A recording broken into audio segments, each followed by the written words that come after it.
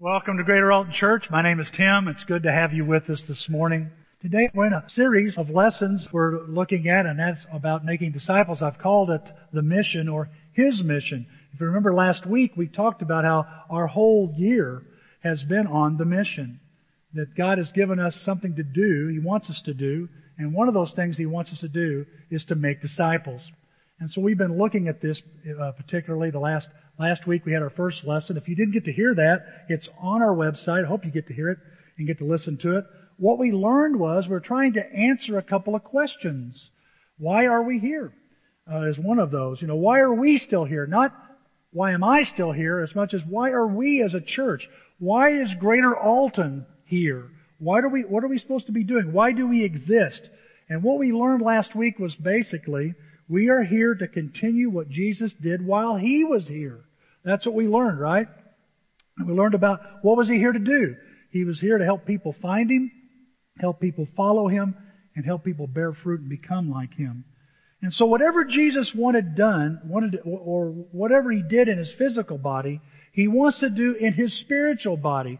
Now, I want you to know something here. He is a part of the body. He is the head. And we're all the other parts, His church.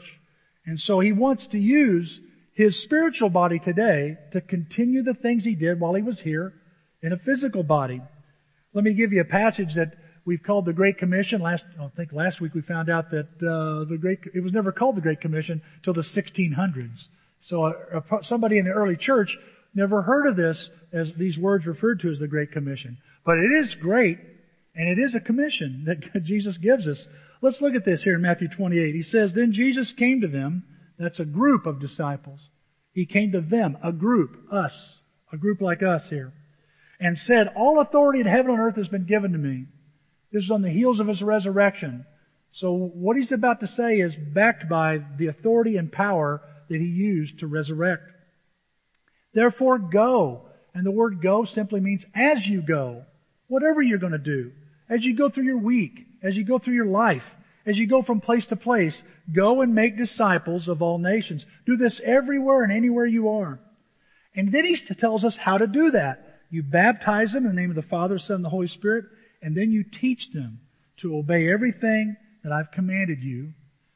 And surely I'm with you. There's that, and by the way, that word "you" is not singular, but plural. He's saying, I'm going to be with you every step of the way. So Jesus is involved in this as well. You see, Jesus has delegated a job to you and I. A task, you could say. And He's delegated a job to a group of disciples. You and I do not have to make disciples by ourselves. When you stop and think about it, you weren't led to Christ by yourself or by somebody by themselves. Am I right? It wasn't just one person, but it was a bunch of people, a lot of people involved in this. Now, get this, guys. Another word for commission is committee. That's another way to say it. A committee or a working group, you could say. We hear the term right now, bullpen by committee. We're a baseball area town. St. Louis Cardinals today, if they win and the Giants lose, will be in the playoffs again. Don't you get tired of being in the playoffs? Okay. I'm not going to comment on that Cubs comment, but I'm happy for the Cubs. But and we know some coaches or some managers that have a bullpen by committee. What's that mean? Well, it means that you have various pitchers, all maybe have different talents, abilities. One can throw the fastball really good, another one's a lefty, or maybe somebody can throw the curve or the screwball or something. And you'll watch a manager, whether it be Matheny, La Russa, or Herzog in my history. I remember them bringing in a pitcher for one batter. Oh, look, he's going to the bullpen.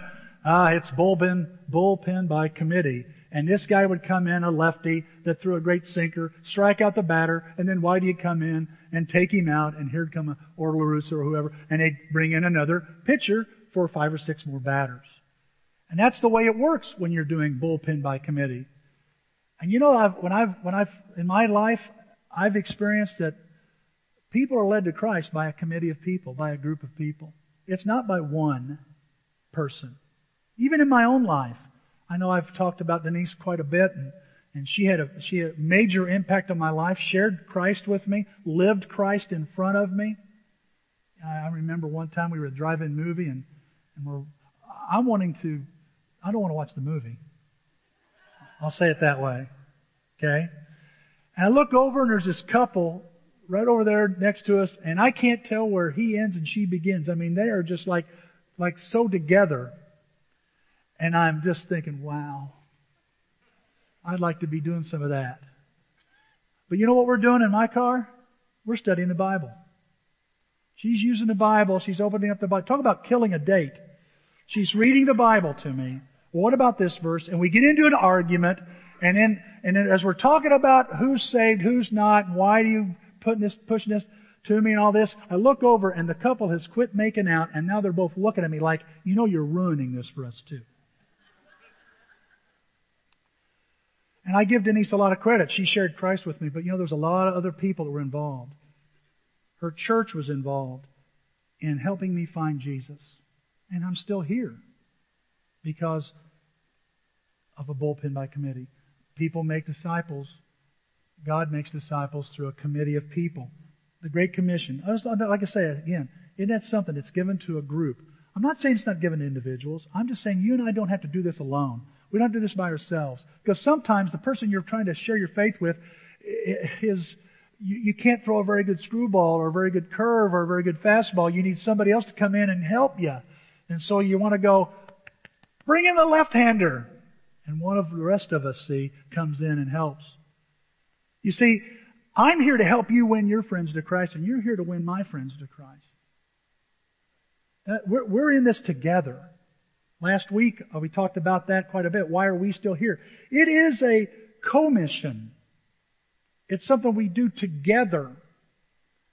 And boy, when the church does it together, amazing things can happen. Now, there's a great example here in the Scriptures I want you to see this morning. Great example of a group of the kingdom of God, groups, different people working together to help someone find Jesus Christ. It's found in the book of Acts, and if you'd like to follow along, I'm going to, up here on PowerPoint, I think we're going to have the New Living Translation. You say, Tim, why are you using it? I just like it. That's all. And I think it really helps me understand. So let's read it together if you want to read in your Bible or if you want to read up on the screen. Look what it says here. Meanwhile, Saul was uttering threats with every breath and was eager to kill the Lord's followers. So he went to the high priest. He requested letters addressed to the synagogues in Damascus, asking for their cooperation in the arrest of any followers of the way he found there. He wanted to bring them, both men and women, back to Jerusalem in chains. As he was approaching Damascus on this mission, did you notice that? I thought that's kind of cool. He's on a mission. The wrong one. But he's on a mission. He's going to find out what mission he should be a part of. But as he's approaching Damascus on this mission, a light from heaven suddenly shone down around him. He fell to the ground and heard a voice say to him, Saul, Saul, why are you persecuting me? Who are you, Lord? He's meaning, who are you, sir? The voice replied, I'm Jesus, the one you are persecuting. When you pick on Christians, you pick on Jesus, and Jesus isn't going to stand for it. Now get up and go into the city, and you'll be told what you must do. He's saying, I want you to get up, go into the city, Damascus, and there you'll be told what you must do. Not optional. It's not optional. This is what I want you to do. You must do this. The men with Saul stood speechless, for they heard the sound of someone's voice, but saw no one. It was freaking him out, man. Saul picked himself up off the ground, but when he opened his eyes, he was blind. So his companions led him by the hand to Damascus. There he remained blind for 3 days. He did not eat or drink. Now there was a believer in Damascus named Ananias. The Lord spoke to him in a vision, calling, Ananias! Yes, Lord, he replied. The Lord said, go over to Straight Street to the house of Judas. When you get there, ask for a man from Tarsus named Saul. He is praying to me right now. I have shown him a vision of a man named Ananias coming in and laying hands on him so he can see again. But Lord, exclaimed Ananias, I've heard many people talk about the terrible things this man has done to the believers in Jerusalem. Are you sure? That's what he's saying. Really? And he is authorized by leading priests to arrest anyone who calls upon your name. But the Lord said, Go. For Saul is my chosen instrument to take my message to the Gentiles and to kings, as well as to the people of Israel. And I will show him how much he must suffer for my name's sake. So Ananias went. That may be 3 right there, powerful words right there. So Ananias went and found Saul. He laid his hands on him and said, Brother Saul, the Lord Jesus, who appeared to you on the road, has sent me so that you might regain your sight and be filled with the Holy Spirit. Instantly, something like scales fell from Saul's eyes, and he regained his sight. Then he got up and was baptized. Afterward, he ate some food and regained his strength. Saul stayed with the believers in Damascus for a few days, and immediately he began preaching about Jesus in the synagogue, saying, He is indeed the Son of God. All who heard him were amazed.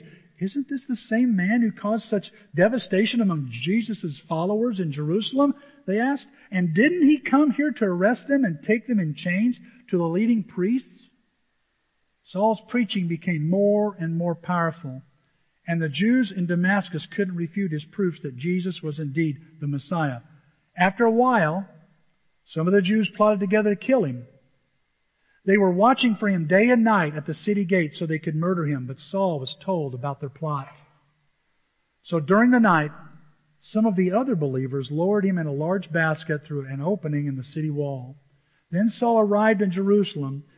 When Saul arrived in Jerusalem, he tried to meet with the believers, but they were all afraid of him.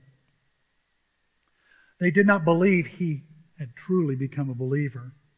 Then Barnabas brought him to the apostles and told them how Saul had seen the Lord on the way to Damascus and how the Lord had spoken to Saul. He also told them that Saul had preached boldly in the name of Jesus in Damascus. So Saul stayed with the apostles and went all around Jerusalem with them, preaching boldly in the name of the Lord. We see a group. We see some named people and some nameless people all working together to fulfill the Great Commission. It's a mission they're doing together. And by working together, they bring perhaps the greatest conversion in world history takes place. Because they work together, the Apostle Paul becomes a Christian, or Saul becomes the Apostle Paul. The persecution was working against the kingdom of God. I don't know if you know that or not. And Christianity was in trouble. And so Jesus the head and the rest of the hands and feet and mouths and eyes and ears of His body start working together, and because of that, they stop that persecution dead in its tracks, and the church begins to flourish. Some skeptics of the Apostle Paul, skeptics now of Christianity, have said, people like A.N. Wilson, who wrote a book called On the Apostle Paul that was nothing but skeptical of the Apostle Paul, said, if it weren't for the conversion of the Apostle Paul, Christianity would have died. And how did it happen? A group of people worked together to make the Great Commission, to make it possible, and make disciples. So here's what I want to do. I want to look at some of these people. And I want it today to be an encouragement today. There's 2 things I want to do in this sermon series. I want us to clearly define what we're really about here. Because we forget. I do. I forget. I forget, why are we here? Why does this church exist? Why don't we just close our doors and join some other church? Why are we here? Why did God bring about this group to be together now? And so it's defining things, defining our purpose as a church, but also to make us aware there are some expectations we need to face if we're going to exist and effectively make disciples together. So, based on this, let's talk about 4 different people here in this chapter that we notice here. And so I'm basically saying this. We can work together to make disciples, and we will work together, church, to make disciples. First of all, when I make some decisions. When I believe, first of all, that God can change anyone. Do you believe that? God can change anyone? And that's what we learned from Ananias. We learned, that from Ananias that God, he's saying, look, you've got to believe I can change people, Ananias. Ananias isn't a big shot. Look at this in Acts 9. In Damascus there was a disciple named Ananias. He's just a disciple. Lord called to him in a vision. He said, Ananias. He said, yes, Lord. He responds. He's not a big shot. The Bible describes him simply as just a regular disciple. You see, it doesn't take a professional to make disciples. Listen to me, church. You don't have to know all the Scriptures and all the Bible to make disciples. You just to be somebody, all you need to be is a disciple who's willing, that will say, yes, Lord. What do you want me to do? That's all. You don't have to be, really talented and charismatic or real slick with the presentation. You just need to be somebody that says, you know what, Lord? If you're having me cross paths with this person, what do you want me to do? And just agree. Use me, Lord. Just use me. I've learned that sometimes the professionals get in the way. People question the motives of professionals. They question the motives of the professionals. They're more likely and more often question their motives more than yours. It's the way it is. And see, it takes people, a church that believes God can change anyone. Do you believe that? You see, when Ananias first hears about this, when he hears what God wants him to do, he's not too crazy about the idea. Look at verse 13 here. But Lord, exclaimed Ananias, I've heard many people talk about the terrible things this man has done. He said, are you serious? Do you know who this is?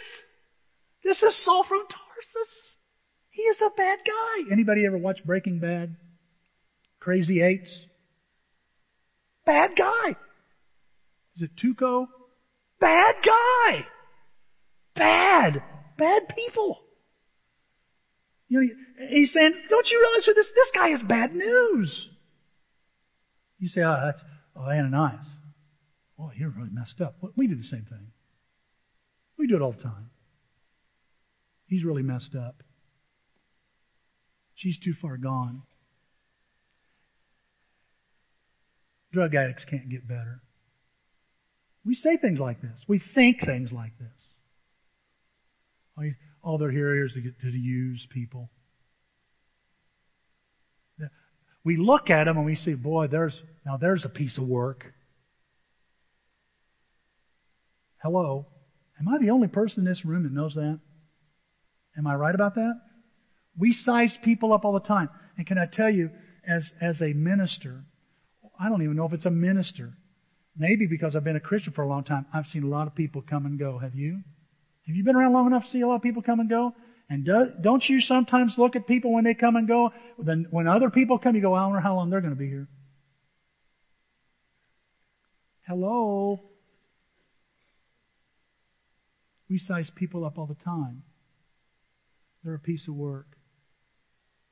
That's going to take a lot of work.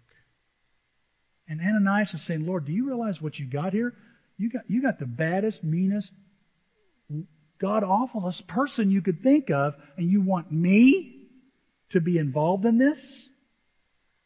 See, even Ananias, as willing as he is, has some second guessing going on.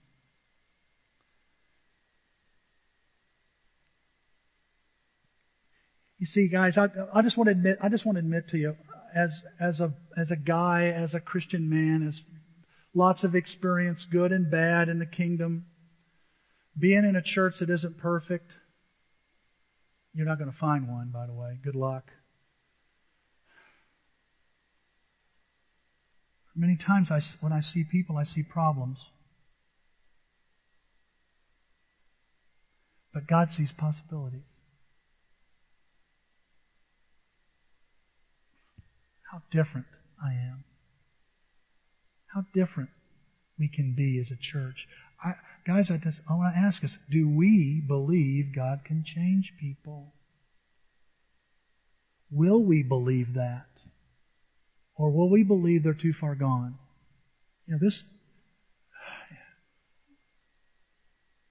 Our country's in trouble. It's getting weird, isn't it? Who are you going to vote for? Who's going to get shot today? And it's so easy to get negative and cynical and just look at the world and go, it's going to hell in a handbasket. And we look at people that way. People in our families, our friends, in the workplace. And God says, no, Tim, don't look like that. Don't look at people like that. Don't see the problems. See the possibilities. Look how God responds to Ananias. But the Lord said, go. This man is my chosen instrument. He said, hey, this is my idea. I believe this guy's going to change. I'm going to use him. And I'll show him how much he must suffer. But look what it says in verse 17. Then Ananias went to the house and entered it. Look at that. Did Ananias change his mind? Absolutely.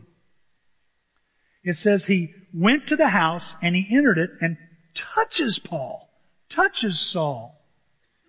And then he says this, Brother Saul, the Lord Jesus, who appeared to you on the road as you were coming here, was Ananias there? See, he's choosing to believe God is working in Saul's life. Church, we need to believe this right now, more than ever, that God is busy working, and He's going to bring people through our doors that He's working on, and He's going to bring people to us where we work, or our campus where we go to school, or in our neighborhood. He's working on, and He needs somebody to see the possibilities and not all the problems.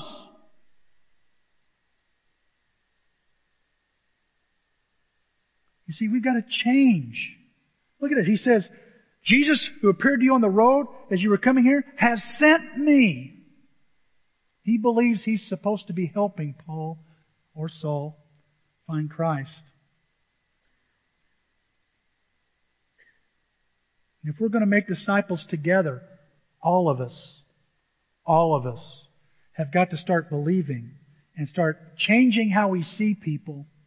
Not that they're stuck, but they can be saved. Look what the Bible says here in Matthew 19. With God, anything is possible. Who did Jesus say that to?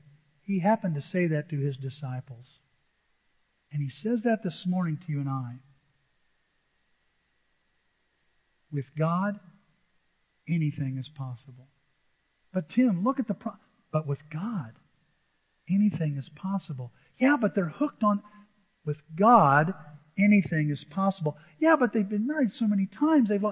With God, anything is possible. But they're just nasty.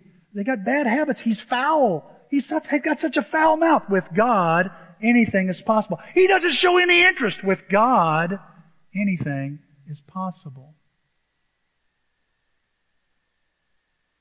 If we're going to work together to make disciples, Greater Hope needs to be a place where we see possibilities, not problems. Don't ignore the problems, but we see God working, and God can work. Number 2, we can work together to make disciples when I use my resources to reach people. And I see this in this guy named Judas. This isn't the Judas who betrayed Jesus. This is a guy that lives on a street called Straight. Look what it says here. Jesus is talking to Ananias. He says, go to the house of Judas on Straight Street and ask for a man from Tarsus named Saul, for he is praying. In a vision, he has seen a man named Ananias come and place his hands on him to restore his sight. He said, I want you to go to a house that's in Damascus. It's on Straight Street. Now, this Straight Street is still there today. It runs east to west, and it's straight as an arrow. That's why it's called Straight Street, because it's straight. The rest of the roads in Damascus are all crooked. Not this one, it's straight. It's a main drag, in other words. Now, what do we know about this guy? By the way, did you know that the Muslims built a mosque on the house that they believe is Judas's house on Straight Street? It stands there right now. These Muslims, man, they're building all these buildings on top of these places they think are holy. And so you see this guy. His name is Judas. What do we know about this guy? Well, what do you mean? Well, is he a Jew? Is he a Christian? What do we know about this guy? That's all we got is this verse that says Judas on Straight Street. It doesn't say. Yeah, but do you have an opinion? Does it matter? All I know is this guy lives on Straight Street, and whether he's a Jew, and by the way, there's argument to say he was a Jew. Maybe Paul, on his way to Damascus, was going to go there anyway, and since God told him to go there to Damascus, he just ended up at Judas's house where he was going to be originally. There's people that actually believe that. There's others that think, no, when he said go to Damascus, he told him this specifically what house, and he wanted him to be with a believer. Who knows? I don't know. Jew, Christian, I don't know. I know this about him, though. He's generous. Because he opens up his home to a terrorist. I know that much. Imagine that. You know, boom, boom, boom, boom, boom. Honey, can you answer the door? No, you go ahead, Judas. Okay, looks through the peephole. Some guy sitting there, another guy going like this, you know. Who is it? It's Saul from Tarsus. What? This is Saul from Tarsus. Wait a minute, aren't you the guy who's come here to arrest Christians? Look, I need a place to stay. I'm supposed to come here. Will you let me in? You know what? You say, Tim, do you think that dialogue happened? I don't know. All I know is that Judas wasn't, don't take this as an excuse. He wasn't studying scriptures with this guy. He was just opening up his house. So he opens the door. I need a place to stay. I can imagine Judas saying, well, there's a room here. You can stay there. Anything to eat? I don't feel like eating. And he listens to this guy pray for 3 days and fast for 3 days. And he listens to Paul's prayers. He hears what Paul's praying about. See, here's what I see. I see a guy taking care of a terrorist in his home, but Judas sees a man who needs Jesus and will use his resources to get him there. You follow me? And if it's just his house, he uses his house. Let me ask you a question this morning. What are you doing with the resources God has given you? What do you do with the blessings God has given you? Another question. How are you using your blessings to reach others? How are you using these resources? How are you using your food? Your home? How are we using our cars? How are you using your money? Your family? I was telling the first service, when I was a young man and had little boys, we had 2 little boys, I had so much fun going to scouts, t-ball, and soccer.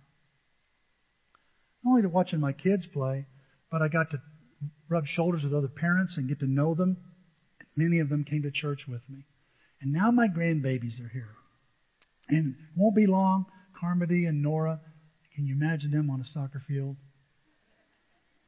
You know, what will the name of their team be? The Ladybugs, the Hot Shots. Then Meyer's going to be on a team, the Killer Sharks, the Fire Ants. Why is it the boys always pick these violent, the Jaws of soccer, and the girls are like the Daisies, the nice flowery thing. I'm looking forward to, yes, watching them play, like the Keystone Cops all in a group, going around. But what I'm really looking forward to is meeting grandparents and parents and sharing my faith with them. Those were fun times. How do you use your family? I used to go door knocking. You ever want to go meet your neighbors? Take a kid with you. It's more powerful than a .357. Even the neighbors that hate you aren't going to yell at you in front of your kid. I noticed that. I'd bring one of my boys along. What are you doing? Oh, I'm out here inviting people to church. And they look at the kid. Oh. They want to say, get off my lawn. The few that did, they wouldn't do that. Something about using our families. Are you hiding behind your kids? Yeah. No, how do you use your toys? The toys you have. Those extra toys, fellas, ladies, that you have. Your big screen, your flat screens. How are you using your tools? Whether it be a table saw or a drill. Are you using them to help?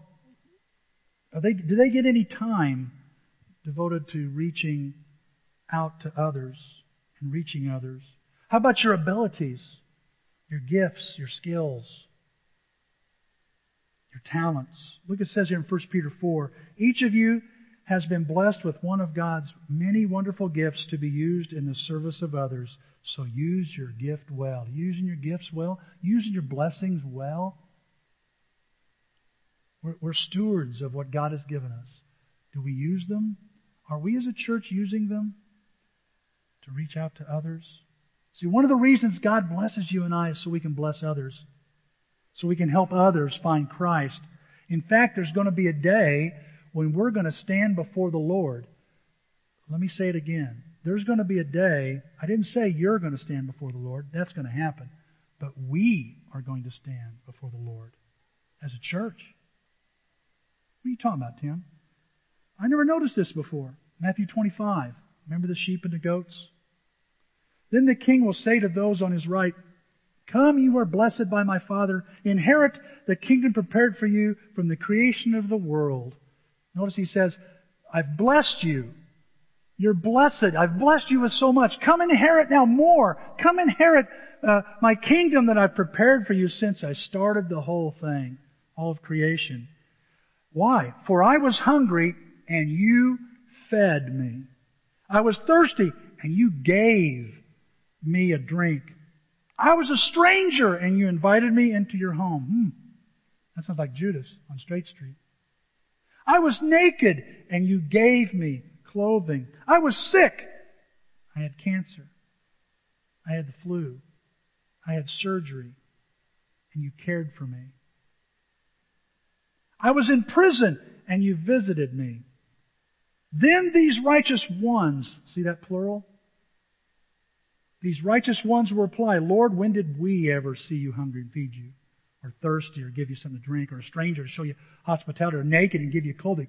When did we ever see you sick or in prison and visit you? And the king will say, I tell you, when you did it to one of the least of these, my brothers and sisters, you were doing it for me. I believe there's going to be a time we're going to stand as a church before the Lord. And I want to hear these words. Don't you? Greater Alton, when there was someone hungry, you took some resources, your food, and you gave it to them. When they needed a place to stay, you opened up your home. When they were sick, you took care of them. You found ways to make sure they were took care of. If they needed clothing, you gave them clothing.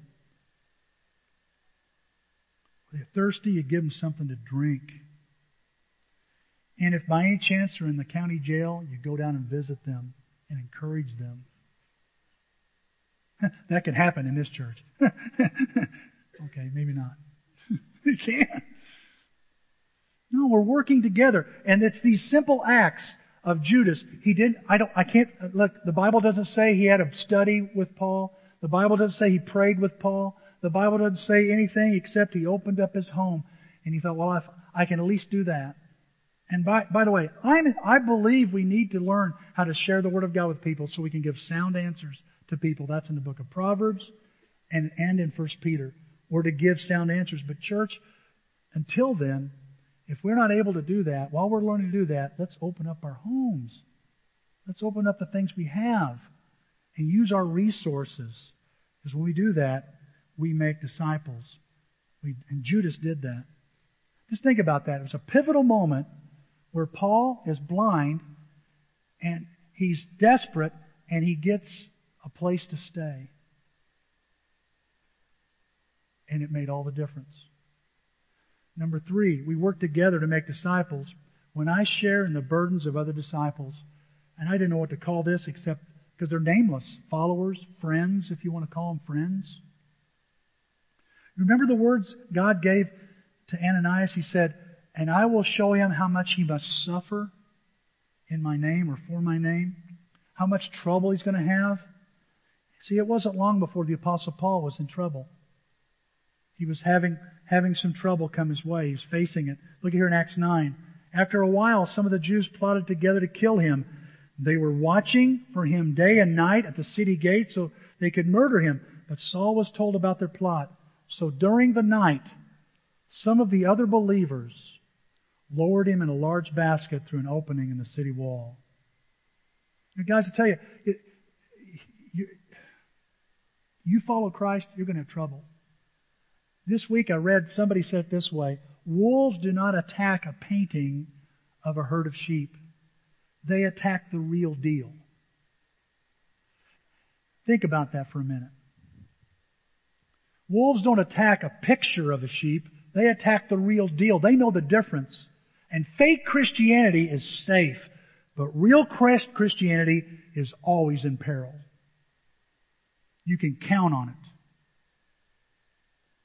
And when that's going on, when Saul's facing trouble and persecution, he's facing a decision. Should I keep following or should I walk away? And some people step up. Some other disciples step up and they help him. You know what? If there's ever a time when disciples consider walking away from God, it's when they're facing trouble. When we're facing trouble. Trouble with our families. Our families think we're nuts.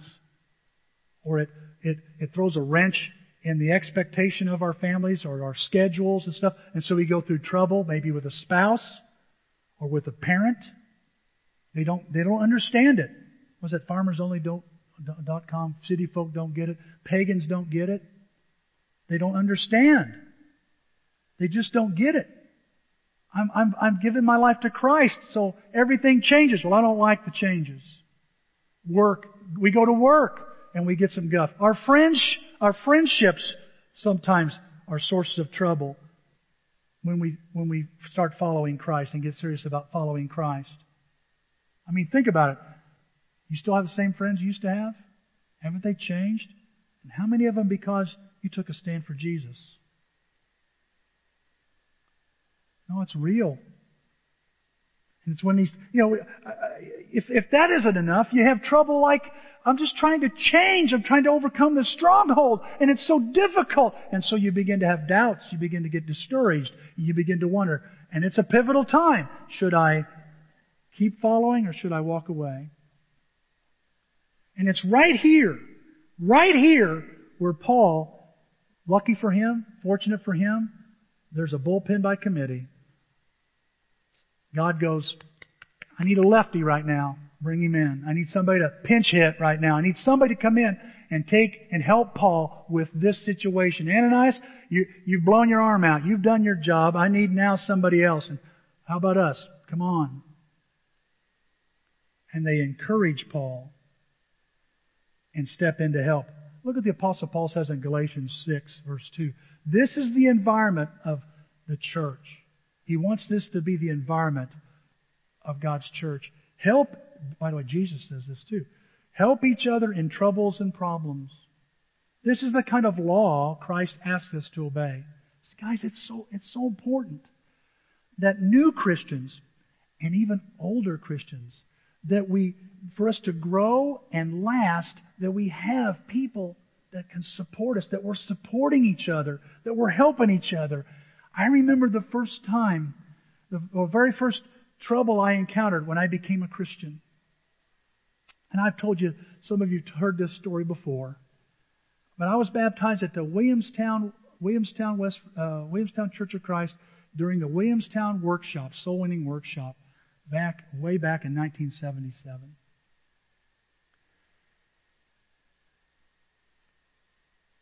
We get home, And I know what's facing me. My mother and I are going to have a problem because my mom and I would pray together, sing specials at our church together. We would study the Bible together. I learned so much from my mother. I learned to have an open mind about my relationship with God from her. And I remember Denise bringing me home.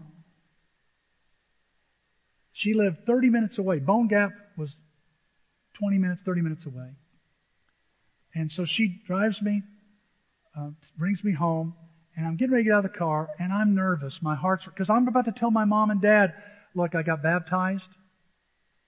They knew all about the 2 years that I just trying to search this out, and they're not going to be happy with the decision I've made. I'll be going to church at this Mount Carmel Church of Christ. And I'm sitting there, I'm nervous. And I guess Denise is too. She gets out of the car. I get out of the car and I get right, goes, wait a minute. She comes up to me and just hugs me and starts weeping. And I'm crying with her. You're going to be okay, Tim. I'll see you tomorrow morning, Sunday. Right? Yeah, because I don't even remember what we talked about. And then she gets in her car and drives away, and I'm walking in.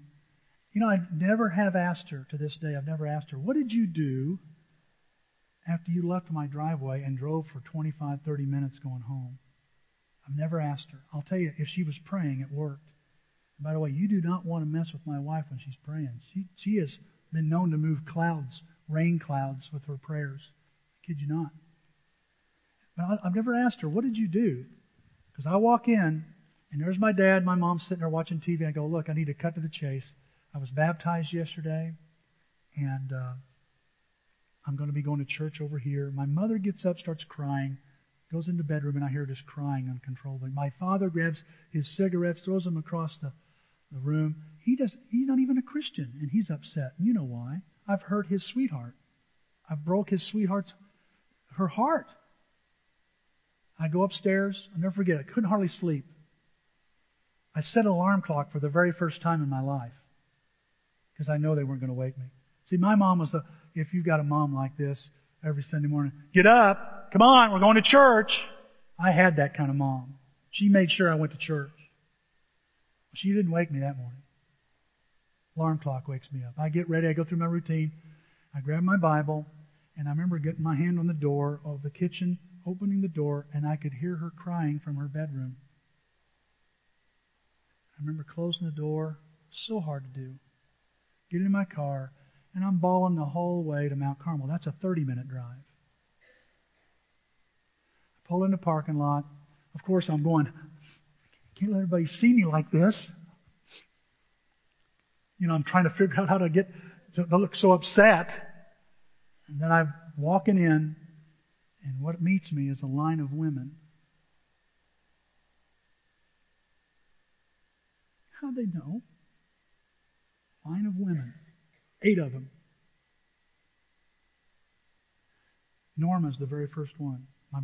My future mother-in-law. Future mother-in-law. Tim, I just don't think it's so exciting that you've decided to put on Christ in baptism, and she gives me a hug. You're going to be okay. Whatever you need from me, if you need a place to stay. I'm like, and as soon as she gets done, I go, well, okay. And then, boom, another woman's hugging me. And it's one of the elders' wives, Betty Armstrong. Tim, I've been waiting for this. We've been praying for this. We're so excited. You're going to be a powerful. You've made our church better because you're here. You're going to do some amazing stuff. I didn't feel very amazing that morning, but she's making me reconsider. And no sooner to get done, Mary Webster, dried up old woman, bony. Tim, I love you. She's another elder's wife. I'm so excited. We've been praying. They're whispering this in my ear. I've been praying for you. I knew as soon as Denise brought you, you were going to be a Christian. I could see it. I go, that's okay. And then here's Diane Napier, Mike Napier's wife, the preacher's wife. She was with me, saw my, oh, Tim, I want to tell you, I'm so excited. watching you get baptized. We were praying hard, and Mike, when he was praying during that, just as I am, he said, make Tim move right now. And Tim, you know what happened? You moved and went to the front, and you were baptized. We thought, oh my gosh, hallelujah. And then Susan Dotson. And Susan's sweet as pie and hugs me. Oh, Tim Gill, I just think we need help in the kids ministry. When? Now? And he said, where were the guys? They came later. The high fives and the bear hugs, they came later. But there was just something about these women in this row. How did they find out? Did Denise call them? Or did they just know? Did I give it away when I got out of the car and I walk into the church building like this? Did they go, come on, everybody, get ready. Tim's coming. He doesn't look like it's been a bad day already for him. All I know is I will never forget that as long as I live. Can you think of the row that met you? By the way, these are the people I've named. This doesn't count all the nameless people that prayed for me, that gave money, that Phil and Irma Humphrey. Wow, I haven't said their name in a while. They just opened up their home at a party, and I went to a party, and they let me drink their soda and eat their chips and stuff. 2 fellas come to my house. They live 30 minutes away, and they said, we happen to be in the neighborhood, and they come by to say hi. We're there 30 minutes, and that was it. That's all they did. Pivotal moments. You know, I've had those moments not just then, but even now I have those moments where God has used certain people at the right time.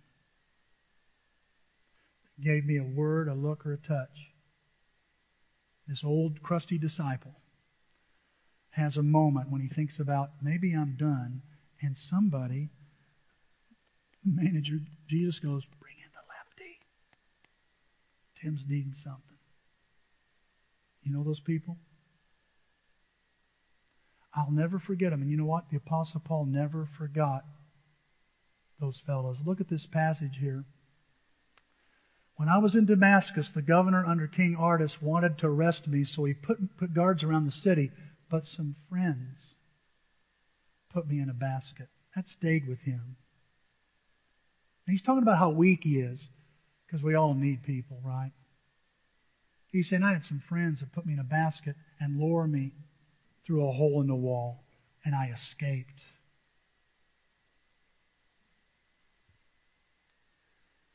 Are we going to be like this? Is Greater Alton going to be like this? Where we're looking at each other, not skeptically, but looking to make sure everybody's okay. And we're not going to overlook people. But we're sure going to be there to protect them and help them. Because I don't know of a greater moment, a greater temptation that makes me want to stop than trouble and suffering and harm. Makes me want to step back and go, maybe I shouldn't do this. We need to be we need to be disciples that rally around those that need us. And we don't let small group boundaries impede that. We don't say, oh, they got their small group. Some of you here aren't even in a group. And you need those people. Some people, guys, who are in a group are not in a group, and they need you and I. They're going through it right now. Do you see them? We make disciples together when we stick together, when we share in the burdens of other disciples. That's what I learned from these friends of Paul, these followers, these nameless people. And number 4, we work together to make disciples when I help others get connected. And Barnabas is the one. What a guy. Son of Encouragement is his nickname. What a guy. He always saw the good in people. He wasn't critical. Why have Christians become so critical of each other? Why does that happen? Why do I do that? Why do you do that? Why do churches by and large, some churches get a reputation for being so critical of what they're against rather than what they're for? I wonder if it's because we're getting away from something. We're forgetting we're sinners, all of us. There's plenty of criticism to go around. But there needs to be more encouragement, more faith in people. Not everybody was excited about Saul's conversion. It says when he came to Jerusalem, he tried to join the disciples. He tried to get in there, it says, but they were all afraid of him, not believing that he really was a disciple. My thought was this. This is the Jerusalem church. This is the first church. And they got people in there that aren't very friendly and don't welcome others. In the first one. Is that something? But here comes that word, but. But Barnabas took him and brought him to the disciples. Not everybody's this way, you see. Barnabas brings him to the disciples, and look what it says. He told them how Saul, on his journey, had seen the Lord. Was Barnabas there? That sounds like Ananias. Was Barnabas there? No. He believes God worked in his life. And he talks about that and how the Lord spoke to him and how in Damascus he preached fearlessly in the name of Jesus. So Saul stayed with them. He got connected.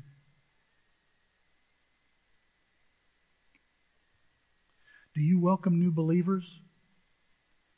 Do you welcome old believers?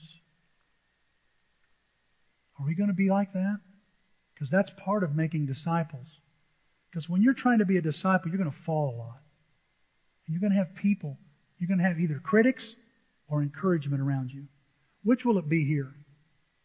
You say, Tim, this is fundamental stuff. Really? Because it's easy to get away from the fundamental things.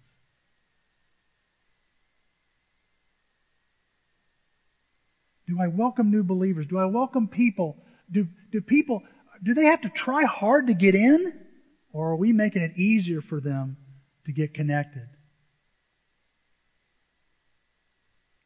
I'm afraid, Tim. What are you afraid of? Well, if I welcome new people, then my little small group's going to have to change. It'll get too big, and I'll have to have two groups. Yeah? Well, I don't want that. Well, appreciate your honesty, because you just said you're selfish.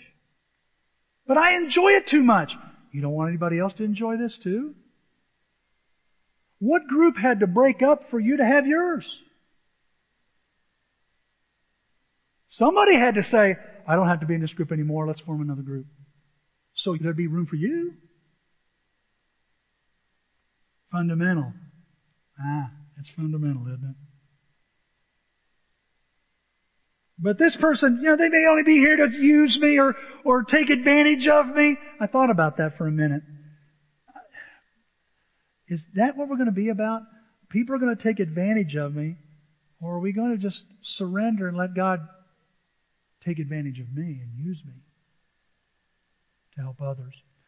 Somewhere it says Paul said he was abducted, arrested by Christ. I think it's in Galatians. He goes, He captured me to use me. Look at this passage, Ephesians 2, as we're closing here. I wonder if he was thinking of Barnabas. Now you are no longer strangers, maybe his experience. Maybe you're no longer strangers to God, or you're no longer strangers to God and foreigners to heaven, but you are members of God's very own family, citizens of God's country, and you belong in God's household with every other Christian.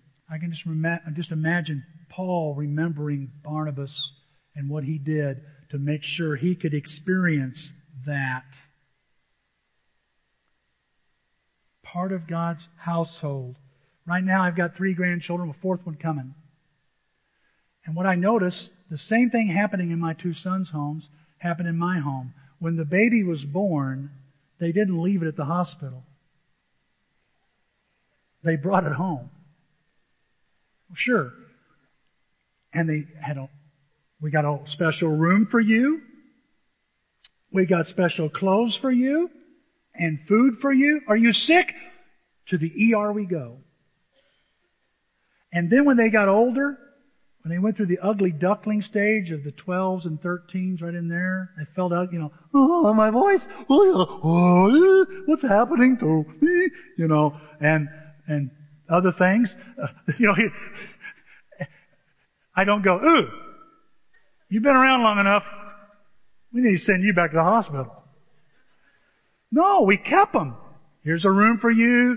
No longer is it teddy bears. Now it's Teenage Mutant Ninja Turtles, or now it's Star Wars.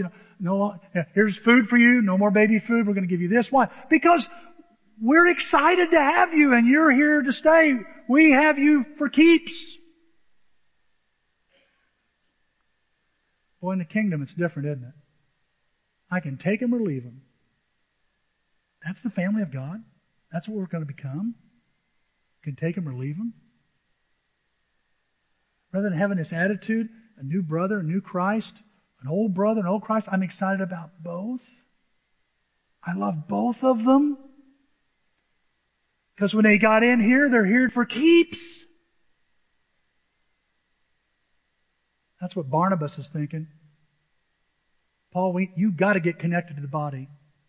This idea, I'll be a Christian without a church, you're crazy. Even the Apostle Paul needed a place to plug in. And Barnabas says, we got to get you plugged in. What are you doing to get people plugged in around here? Do you include them? Do you invite them to things? Do you do things with them? We make disciples together when each of us will embrace and include and accept new and old disciples into God's family. Now, I'm done. I'm going to stop. Got one last illustration. I'm going to stop. Some of you, I don't know, Nathan brought this to my attention. He showed this to me. It's if you ever get a chance, you can type in there, and he'll do a better job. Francis Chan, got a little video there on how not to make disciples. It's hilarious. Some of you know what I'm talking about. And he says, and Francis Chan, he's always doing this, and he's always like he's straining out every word, And he's talking about playing Simon Says. I remember playing Simon Says, and when Simon Says, hold up your hand, you hold up your hand. Simon Says, walk across the room, you walk across the room. Now open your eyes.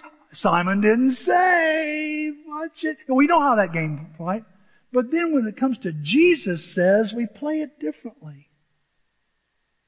We play it differently. This is very important, church, because this series is we've got to get it. We've got to get this in this series, what we're looking at today and yesterday, especially. He says, imagine, here's my little girl, and I go, I want you to go in and clean up your room. And she goes, okay, Daddy. And she goes in her room, and an hour later she comes back and goes, I got it. You got the room clean? No. I memorized what you said. Clean up your room. Wait, no, honey, that's not. Wait, Dad. I can say it in Greek. It'll help. He goes, no, that's not what I'm talking about. Wait, Dad, I got the best news for last. A bunch of my friends are coming, and we're going to meet in my room, and we're going to talk about what it would be like if we cleaned the room. You've got to be impressed. And he says, no, I'm not impressed because the room isn't clean. See, the Great Commission over here, this is something we're not to just memorize and admire. We're to do it. That's what I'm saying to you, church. I'm saying this. Look, this is the last two sermons. It's not about shaming anybody. No.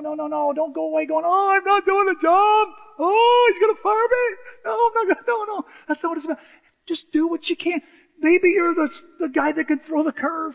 Maybe you're the person that just opens up their home and you don't have a lot more other than to say, come on in, have a seat, watch my TV, here's a soda.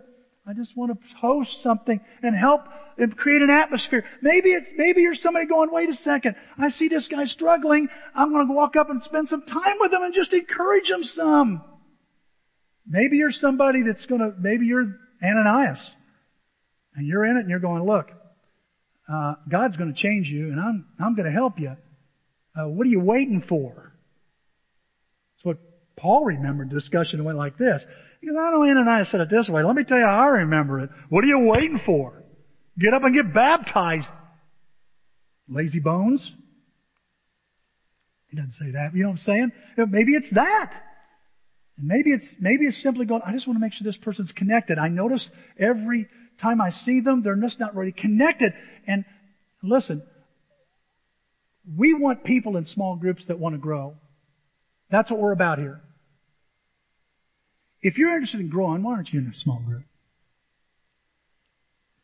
You'd make it better, and you'd be better. You'd be better, and you'd make it better. It's how Jesus discipled people.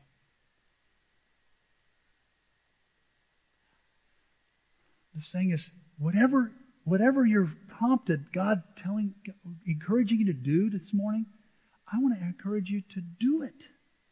Just do it. This week I had a woman text me, hey, based on your sermon last week, I invited somebody to church. That's what I'm talking about. I watched Alan this week at McDonald's encouraging a guy to find a place to worship. Just asked him, where do you worship? I went, whoa. Just threw it right down out there, right in the middle of the egg McMuffin. Boom! Where do you go to worship? Appreciated that boldness. And so to me, it's like, it's just simply, just do that. Whatever God's calling you to do this morning, may God help you just do it, okay? You have a card in your bulletin. It's simply a time for you to respond. If we don't have an altar call, you can respond right there. Maybe there's something you want to decide to do. Maybe you've got a comment about this sermon. Maybe some advice. I'll take it. I'm a big boy. The other thing I want you to do is consider this. Is there something I need prayers over? I need lots of praying about this. Then let that card be an opportunity. Fill it out. Put it in the plate when we gather our collection and our cards together during the last song. May God help you. May God help Greater Alton. May God help all churches, all the churches around here, be places where they work together to make disciples. Let's pray. Father, thank you for this morning. God, thank you for these thoughts here. I really admire Ananias and Barnabas and Judas and these friends of Paul. They challenge me and encourage me at the same time. And Father, I'm reminded of people like that in my life, and we're reminded, Father, of people like that in our lives that touched us, that motivated us, that give us that little nudge, that word, that look, that touch. They gave us some love. They gave us some acceptance. They gave us understanding. And we found you. They helped us find you. They helped us follow you. And they've even created, with their help, you've created fruit from their planting and watering in our life. We pray, Father, this morning, help us. It's our turn. Help us be like Ananias and Judas and Barnabas and these friends of Paul. And help us work together. Help us make disciples by committee. We pray in Christ's name. Amen.